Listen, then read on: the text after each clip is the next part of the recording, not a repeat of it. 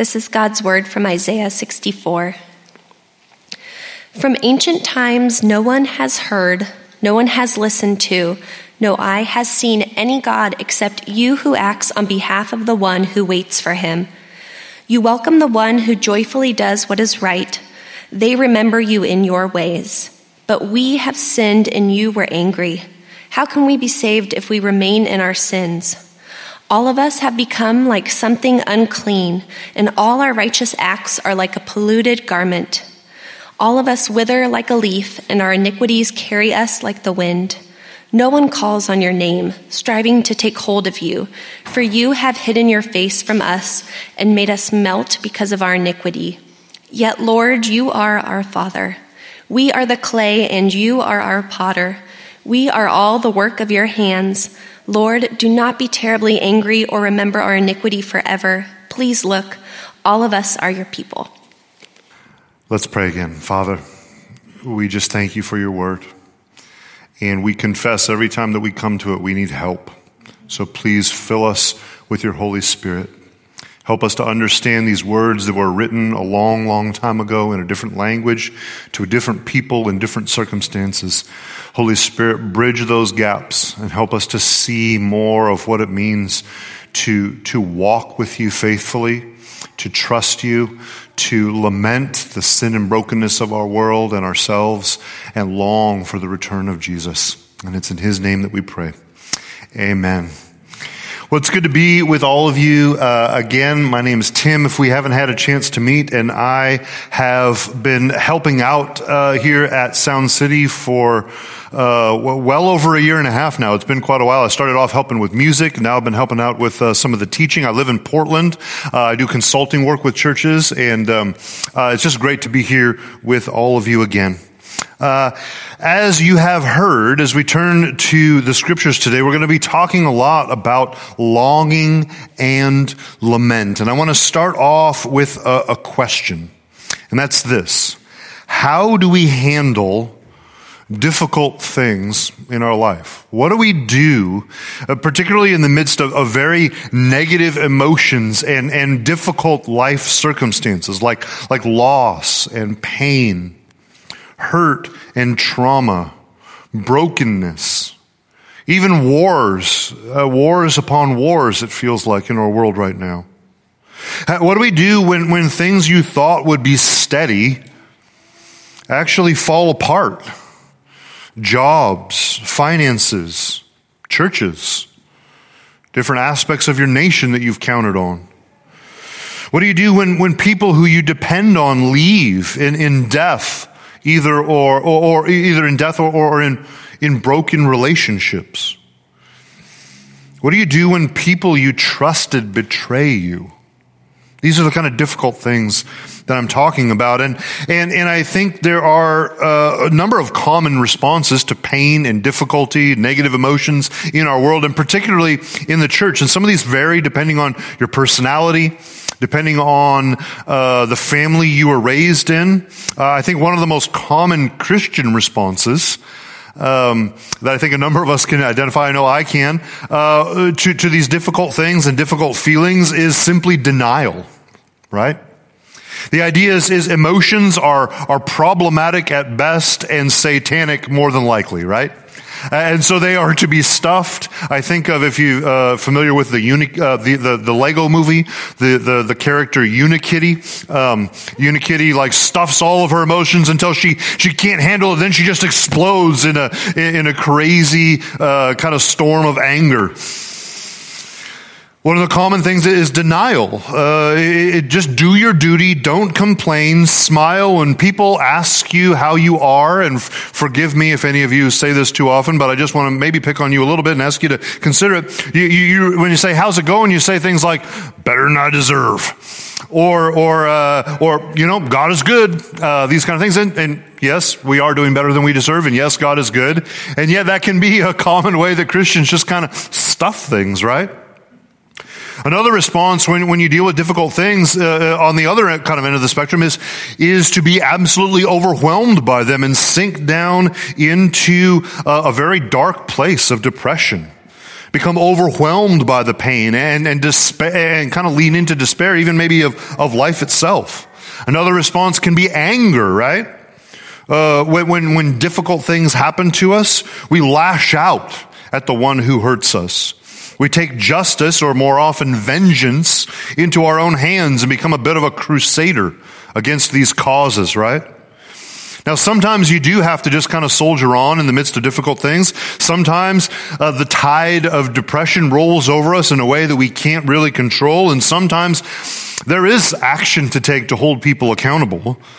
But what if there was another way, a way that I think is almost invisible in the modern American church, but is hiding in plain sight throughout all the scriptures?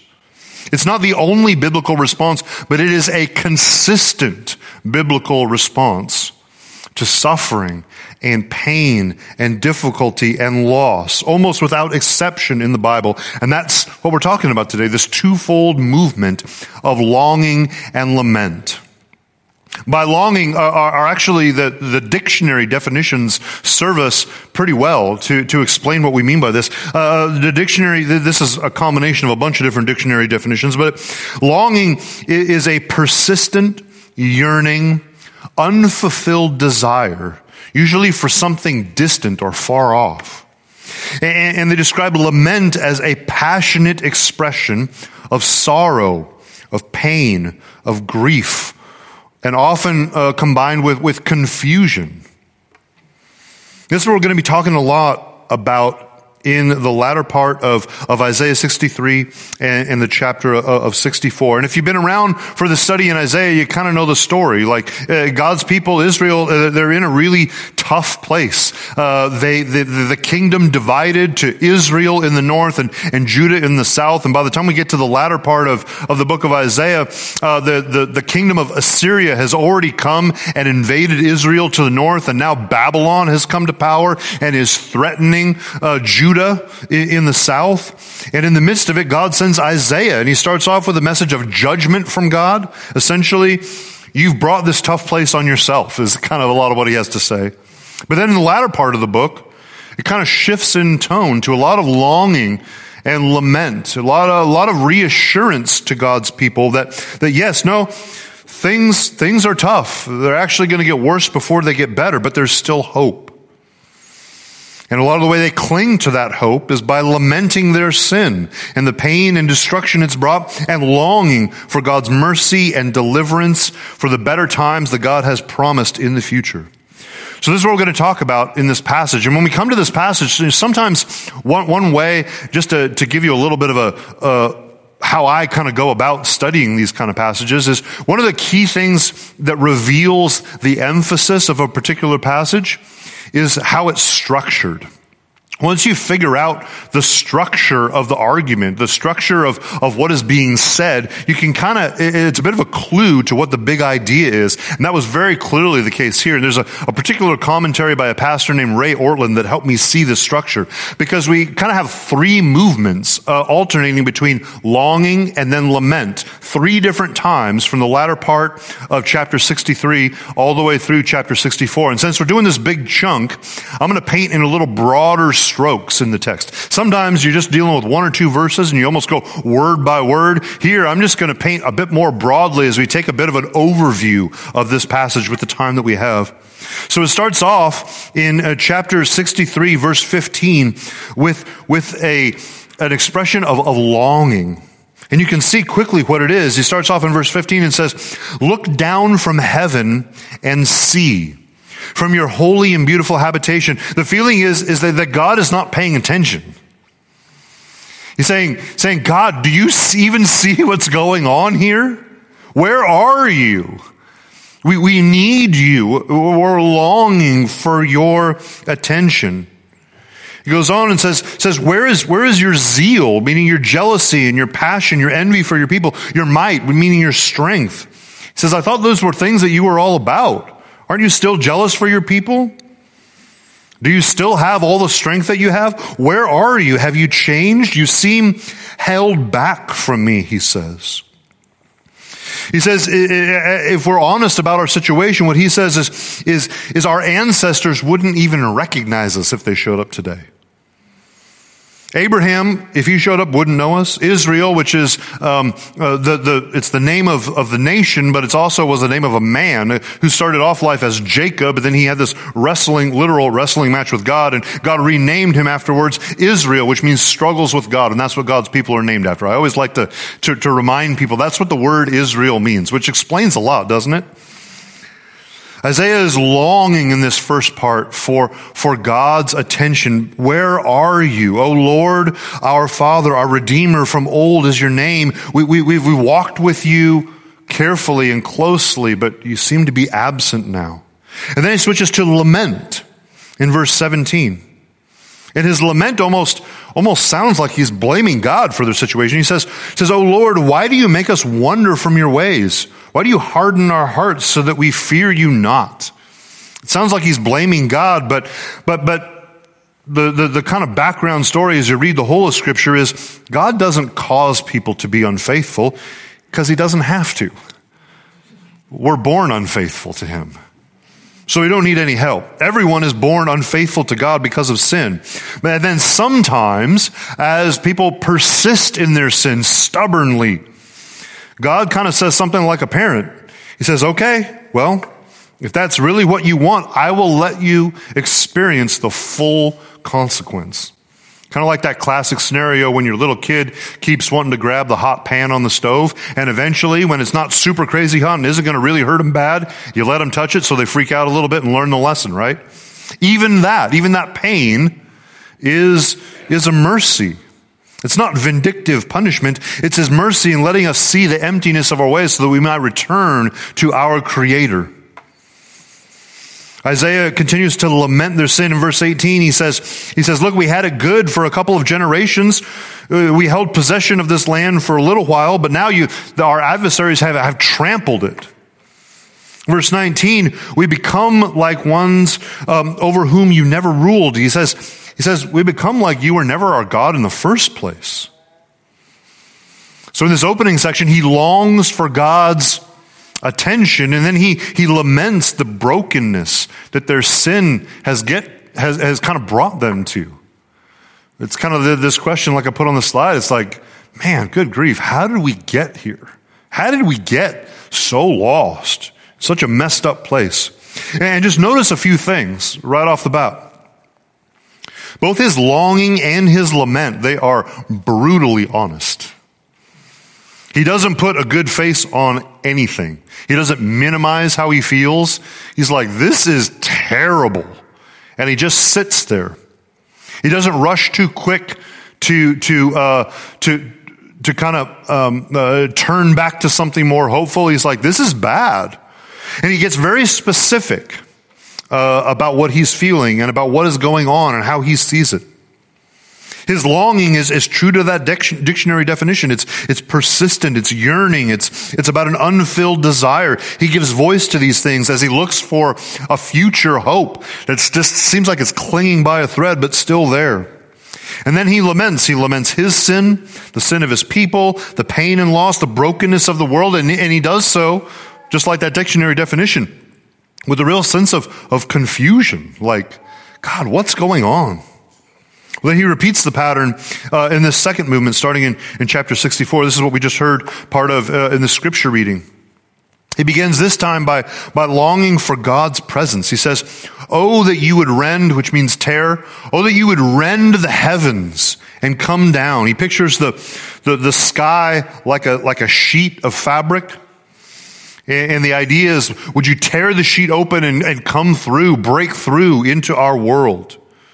He's longing for God's presence. He says, when fires kindle brushwood, when fire causes water to boil, because fire is usually associated with God's presence in the Old Testament. To make known to your adversaries that the nations might tremble. In the Old Testament, whenever it says the nations, it's talking about countries who oppose God, particularly here, this nation of Assyria that was the largest empire that the world had ever known, and they were a brutal, conquering people. And then there was an uprising within Assyria partway through the time span that Isaiah is kind of ministering to God's people. And in this uprising, Babylon comes to power, and it becomes an even bigger empire. Then still the largest, but the empire that the world had known, but even bigger. That's what he's talking about. Would you just come down? If you would come down, everything would be different. Verse 3, he says, come down like those times when you did awesome things. Awesome things like parting the waters in the Exodus when they were running from Egypt. Awesome things like God himself coming down and revealing his law and his word to Moses on Mount Sinai. And they were awesome things, he said, that we did not look for, unexpected awesome things. Oh, that you would surprise us with your presence in the midst of our distress. Then in verse 4, in the first part of 5, he says essentially, throughout all of history, no one has seen or heard or perceived any God like you who acts on behalf of those who wait for him. Those who wait with patient, confident, expectant faith. Not only God's commands, not just obeying God's commands, but doing so joyfully. He longs that God would come down and be present, because he feels that God is absent in the midst of their circumstances. He's not shy in voicing that. And then he laments. He laments again. He laments this time the depth of their sin. He says, we wish you would come down. Oh, that you would come down, but there's a problem. This is the reality. Behold, you're angry and we sinned. The second part of that line, in our sins we have been a long time, we shall be saved. The Christian Standard actually says it better at this point. It says, how can we be saved if we remain in our sins? He's saying, we are in sin, we know you're angry, and it's been this way a long time. And what he means by a long time, according to what we know of history, is he's really talking about probably since the kingdom divided, and this has been somewhere between 150 and 200 years of a downward spiral for God's people. Things getting worse and worse. Parts of the country that they held being taken more and more until eventually all of it will be taken. They will be invaded everywhere. He says, is salvation even possible at this point? He's like, we want you to come, but what would happen if you did? Can we even be saved anymore after it's gone on this long? And then he goes back to, he continues in his lament. He says, we become like one who is unclean. And this is specific language. If you remember earlier in the year, the study in Leviticus, uncleanness is a huge theme in Leviticus, and it's usually rooted in the idea of a disease called leprosy that was highly contagious in those times. And a leper, wherever they went, they were instructed so they didn't spread the disease. They had to call out, unclean, unclean, so that everyone would run away from them and have no contact with them whatsoever. That's the image here. It's uncleanness before God. He says all of our righteous deeds are like a polluted garment, which literally, I'm just the messenger here, not my interpretation. The word literally means a menstrual garment. It's a pretty vivid metaphor, which is another image from Leviticus, which, to lighten the mood slightly, I will always remember the month that I came up and to lead worship. And I was trying to pick songs that went with the theme of the message that was called Rules for Bodily Discharges. Were some of you here for that zinger of a sermon? Yeah, you remember. Never quite heard a sermon title like that, right? But that's the idea here. It's a dual. This is what's called parallelism in Hebrew poetry. It's say the same thing twice with slightly different emphasis to increase the meaning. So it's like we're unclean. It's like one of the most unclean things that you can even think of, is what he's saying. Saying even at our very best, even at the best times that we ever had, when we seem most righteous before God, we're still a mixed bag. And it goes both ways. At our most fallen, we still bear God's image, but even at our best, we are still unclean. Every motive, every thought, every intention, every action is mixed.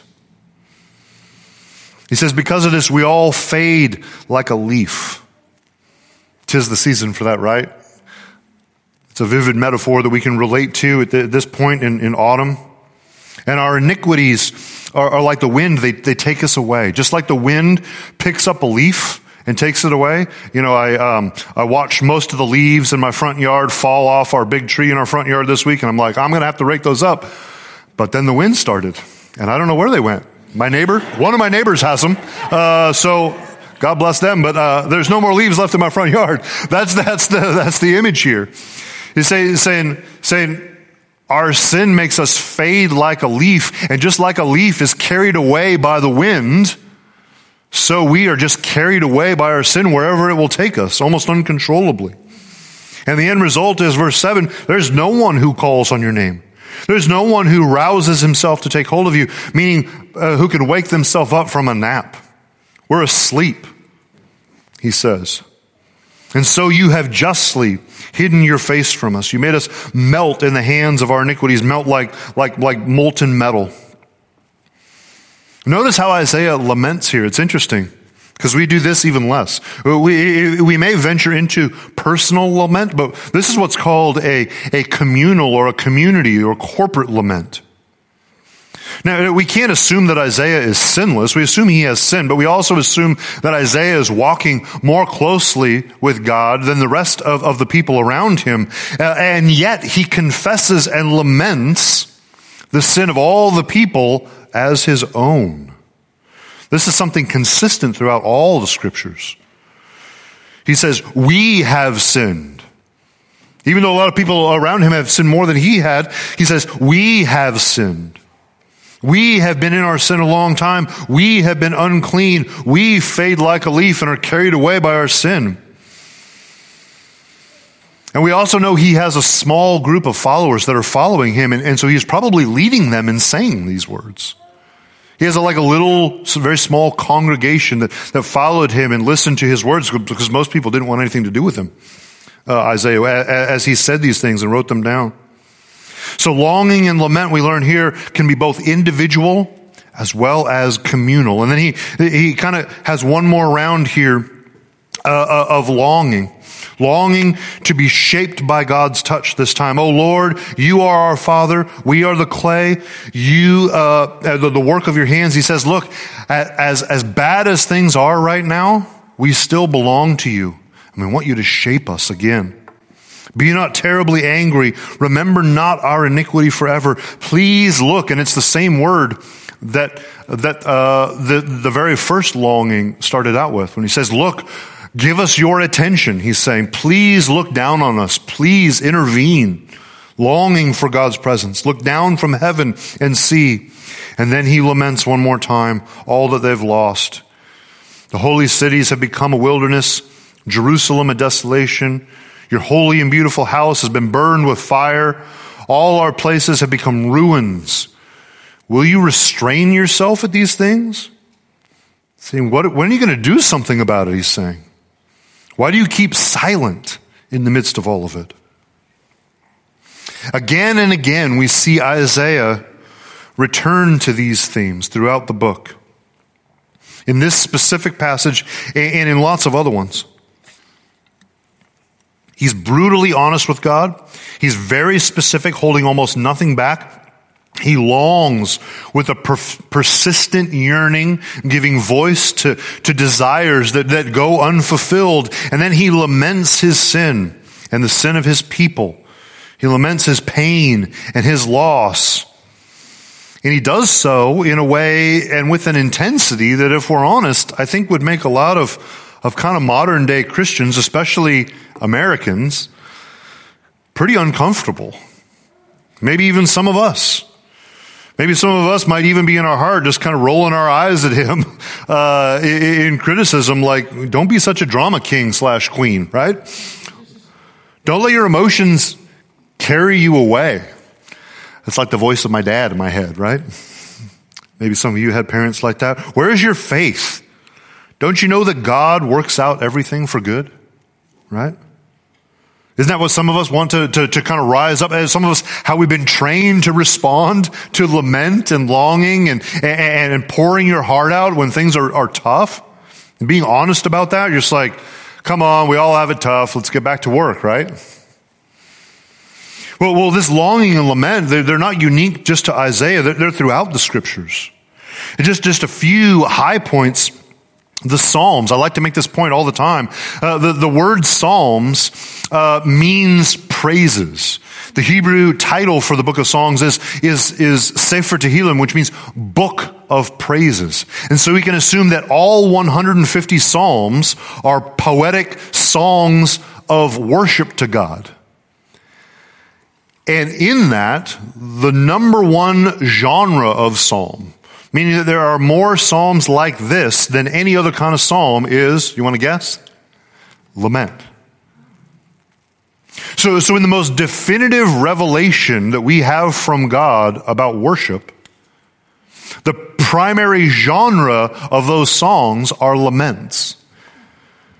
I think we can learn something powerful from that. That a lot of what worship is going to look like, a lot of what praising God and seeking His glory in the stuff of our lives is going to look like is lament. But you don't hear that on K-Love super often, do you? Right? This is not what we want to hear. We're just like, no, give us the hope, man. Give us, and I get that. I feel that way sometimes too. But it means that the lament is to play a significant part of our personal worship and our corporate worship. Consider the prophets.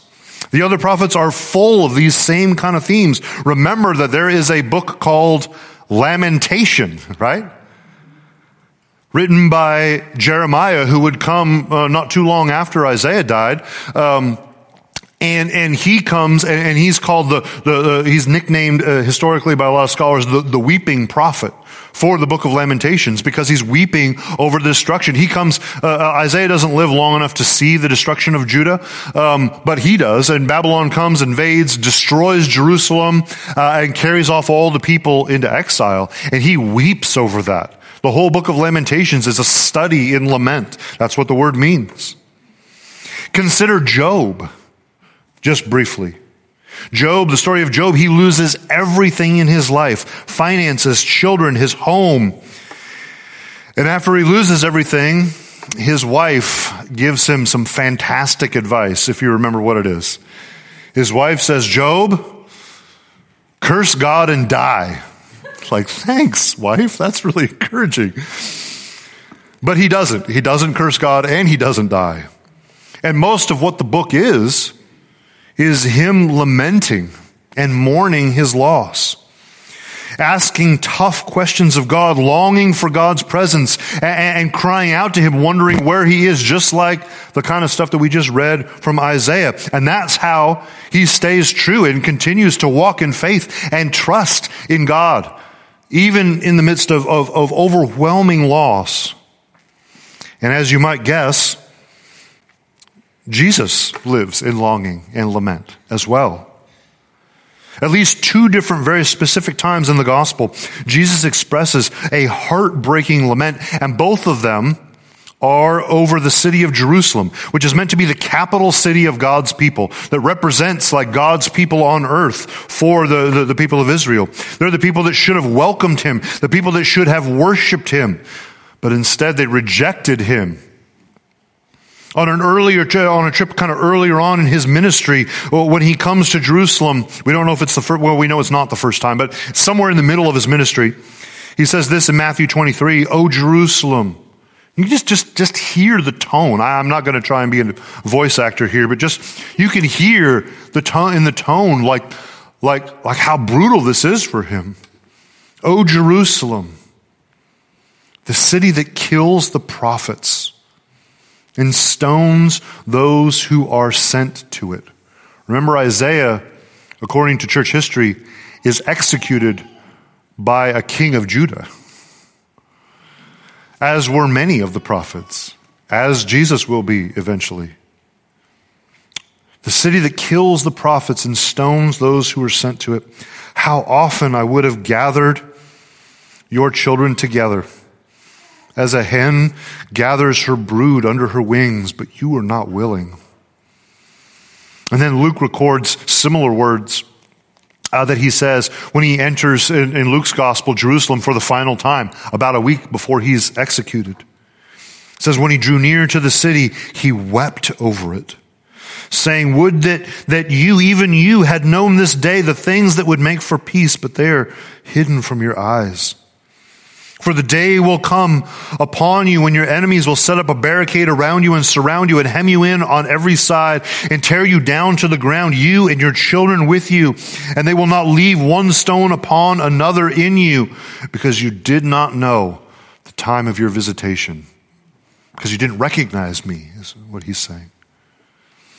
Jesus laments and he longs. I think one of his most powerful prayers of longing is John 17, where he's longing for all these big realities for both his current disciples and those who will believe, even us here. He prays for everyone who will come to believe in him. So that includes us. And he prays things like don't take them out of the world, but keep them from the evil one. He says, I desire that they also, whom you have given me, may be with me where I am. He's flashing forward to where he is at the right hand of God, his heavenly Father. He says, I wish that everyone could just see and be with me and see you face to face, but it's not time yet.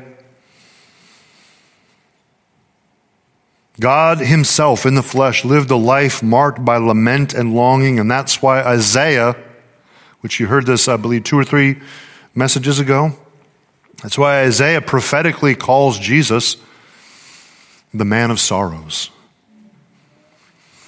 In Isaiah 53, starting in verse 3, it says, he was despised and rejected by men.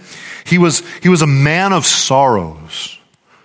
When the scriptures say a man of this or that, it means like what they're known for. He was full of sorrow and pain. It's who he was and who he was known for. It says he was acquainted with grief. The Hebrew word for acquainted is literally, and it's most often translated as known for. He was a man who was full of sorrow and pain, and he was known for grief. This word is also sometimes translated as sickness, or suffering, or sadness. Isaiah teaches us that sorrow and grief are foundational attributes of who Jesus is. And I want to say this as tactfully and patiently as I can, but if your life has no space for lament and sorrow and grief, then your life has very little space for Jesus. Because this is who he is. Those who deny that, those who would say that the Christian response is to stuff and kill any negative or depressing emotions, they don't understand who Jesus is. I'm not saying nobody who doesn't sit around and lament all the time isn't a Christian. I'm not trying to go that far. I'm just saying, like, this is who Jesus is. Man, I was so struck by that this week, just returning to that title of the man of sorrows. That's not how I've known him to be. That's not how he has been presented to me more times than not, right? Much of Jesus' life was grief and sorrow. He was betrayed by almost everyone closest to him. He was rejected by Israel, who should have worshiped him. He was brought before government powers on fake charges over and over again, eventually executed for crimes he didn't commit. But on the cross, it got even more intense for him, because all the sorrow of his life, he actually ended up taking on even more. When you jump to verse 5, he was pierced for our transgressions, all of our sin. He was crushed for our iniquities. The punishment that brought us peace was upon him. It's actually by his wounds, through his suffering, that we can be healed, that we can even come to know him. But there's another verse in the middle that hit me like a ton of bricks, even more profoundly as I was returning to this passage in light of this idea of lament and longing. In verse 4, notice it says, so he was a man of sorrow just in his life. It was a tough life. Then he was betrayed by people, and then on the cross he took all of our sin, the sin of the whole world, onto himself. But it says in verse 4, and this is good news, he has borne our griefs, and he carries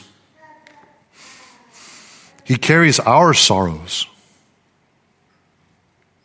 So despite how much grief and sorrow he experienced, he's still eager to take ours on himself.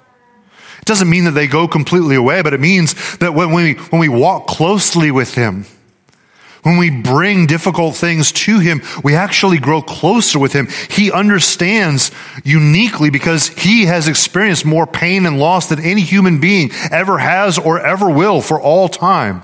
So no matter what you are experiencing, no matter what you're going through or have gone through or see on the horizon, Jesus has experienced it more deeply and more profoundly.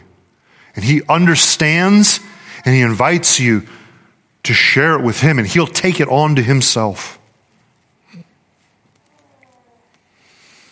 So in light of all that, what can we learn from this? What effect is this supposed to have? I think you're kind of picking up what I'm putting down. When we go through tough stuff, more times than not, someone around us who means well, I believe they mean well. I don't think they're trying to hurt us or deceive us. It's probably how they were raised, right? But nonetheless, Christians can really tend to pressure, like, grow up, deal with it, don't be ruled by your emotions. As if we actually leaned into some of these things and felt negative emotions, we would be overwhelmed by them, uncontrollably, right? That they're too overwhelming to deal with, so we stuff them. As if putting on a fake positive persona in denial of pain and loss is a better witness of the Christian life. That's why people see us the way they do so often, as fake and weird. Because we tend to do this, right? We tend to act as if we were somehow had transcended humanity, right? To be unfeeling.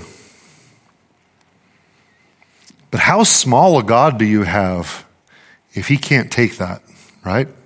And it's just not what the scriptures teach us. What if it was exactly these experiences and feelings? It was exactly in places that are really dark are actually the places where we meet Jesus, where we walk with him most intimately. What if it was in dark and difficult places where we're actually most profoundly shaped by him? Where we experience his presence in the most profound way, and where he actually does this work in us to open us up to others. This has been very much my experience, I would say, in the last year, but particularly in recent months. I won't go into all the details, but just a lot of things stacked up, difficult things. Some deeply broken relationships in my family that are very painful, that I don't know why they're so broken. Just people who won't talk, who essentially want me to treat them as if they're dead, but they're not dead. And I can't do anything about it. Another situation is a dear friend who we were in ministry together revealed like a horrific pattern of sin in his life that is just absolutely destroying his family and sending ripples through all of the ministry leader community in Portland. And just ongoing things that are almost too many to list of sin and brokenness and wreckage around ministry leadership. This is the sad reality of what it means to be a pastor for decades.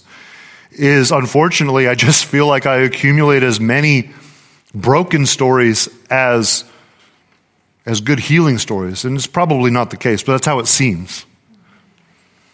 And when I stuff those things, or when I ignore them, or when I just go to anger and want to do something about it, right? I feel my heart get harder. I feel my heart get more dead. I feel judgment and self-righteousness grow inside me. I start to feel distant from God. I start to feel isolated from others. No one understands what I'm going through, right? I can laugh at it, but I feel that way a lot. And I get increasingly motivated to burn things down, to take action, like I got to do something, right?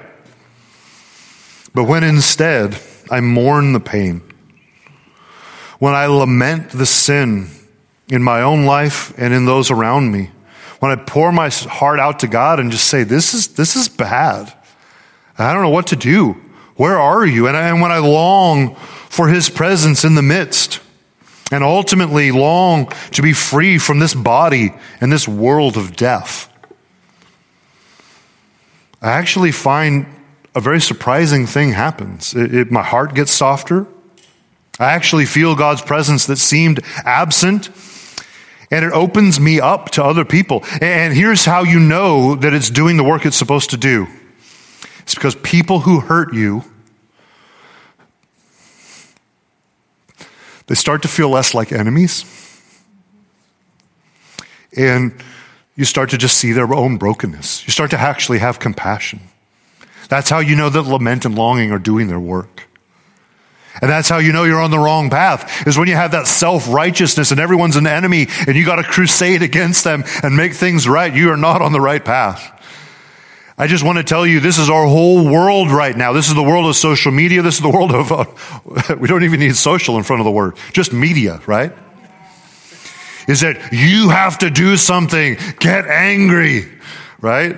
And there is a place for doing something. I'm not saying that we're never supposed to do anything about what's wrong in the world. And yet, if we're going to be doing it in the name of Jesus, we should do it with his heart. He rebukes self-righteous leaders occasionally, but for the most part, his heart is broken. And that's to be our heart as well. Remember his word when he says, the Lord is near to the brokenhearted and saves the crushed in spirit. In Psalm 34:18. Remember that the first two, what are called the Beatitudes, in the beginning of his Sermon on the Mount, in Matthew chapter 5, he says, blessed are the poor in spirit. Meaning the opposite of the rich in spirit. Those who think a lot of themselves, who think they got it all together. It's actually blessed are those who think everything's falling apart. For theirs is the kingdom of God. And then his second statement is, blessed are those who mourn, for they will be comforted. And it just keeps going on from there. What does it look like practically? It's not complicated. You just have to engage. Individually, in prayer, in song, in journaling. Community-wise, in prayer and discussion, in sharing, in song, just like we're doing now. Lamenting the sin and brokenness of the world, longing for the day when things will finally be made right. When Jesus will come and he will wipe away every tear. That's what we long for. And in the meantime, my prayer is just that we would have that heart, that tender, broken heart of Jesus more in our own life, towards those around us, so that more would know who Jesus really is. So let's pray together. Father, we just thank you for your word. We thank you that these strange images and really intense metaphors written thousands of years ago can just cut across time and circumstances. And I just pray for everyone here in this room, either that's just in the midst of difficult and dark things, whether they're stuffing them, whether they're feeling overwhelmed and depressed by them, whether they're rising up in self-righteousness, or whether it's some other response or combination thereof that I haven't talked about. We just praise you that you are near to the brokenhearted, that you are near to the crushed in spirit. That's such good news to me. I pray it's good news for those who are here today. I just pray that all of us, even in this week marked by Thanksgiving, would even just take time to voice what is painful and wrong in our life. That it might be even put in right perspective, in comparison and in contrast to what we actually really truly do have to be thankful for. Give us grateful hearts. Give us compassionate hearts. Give us hearts that are soft like Jesus because of what he has done for us. And it's in his name we pray all these things. Amen.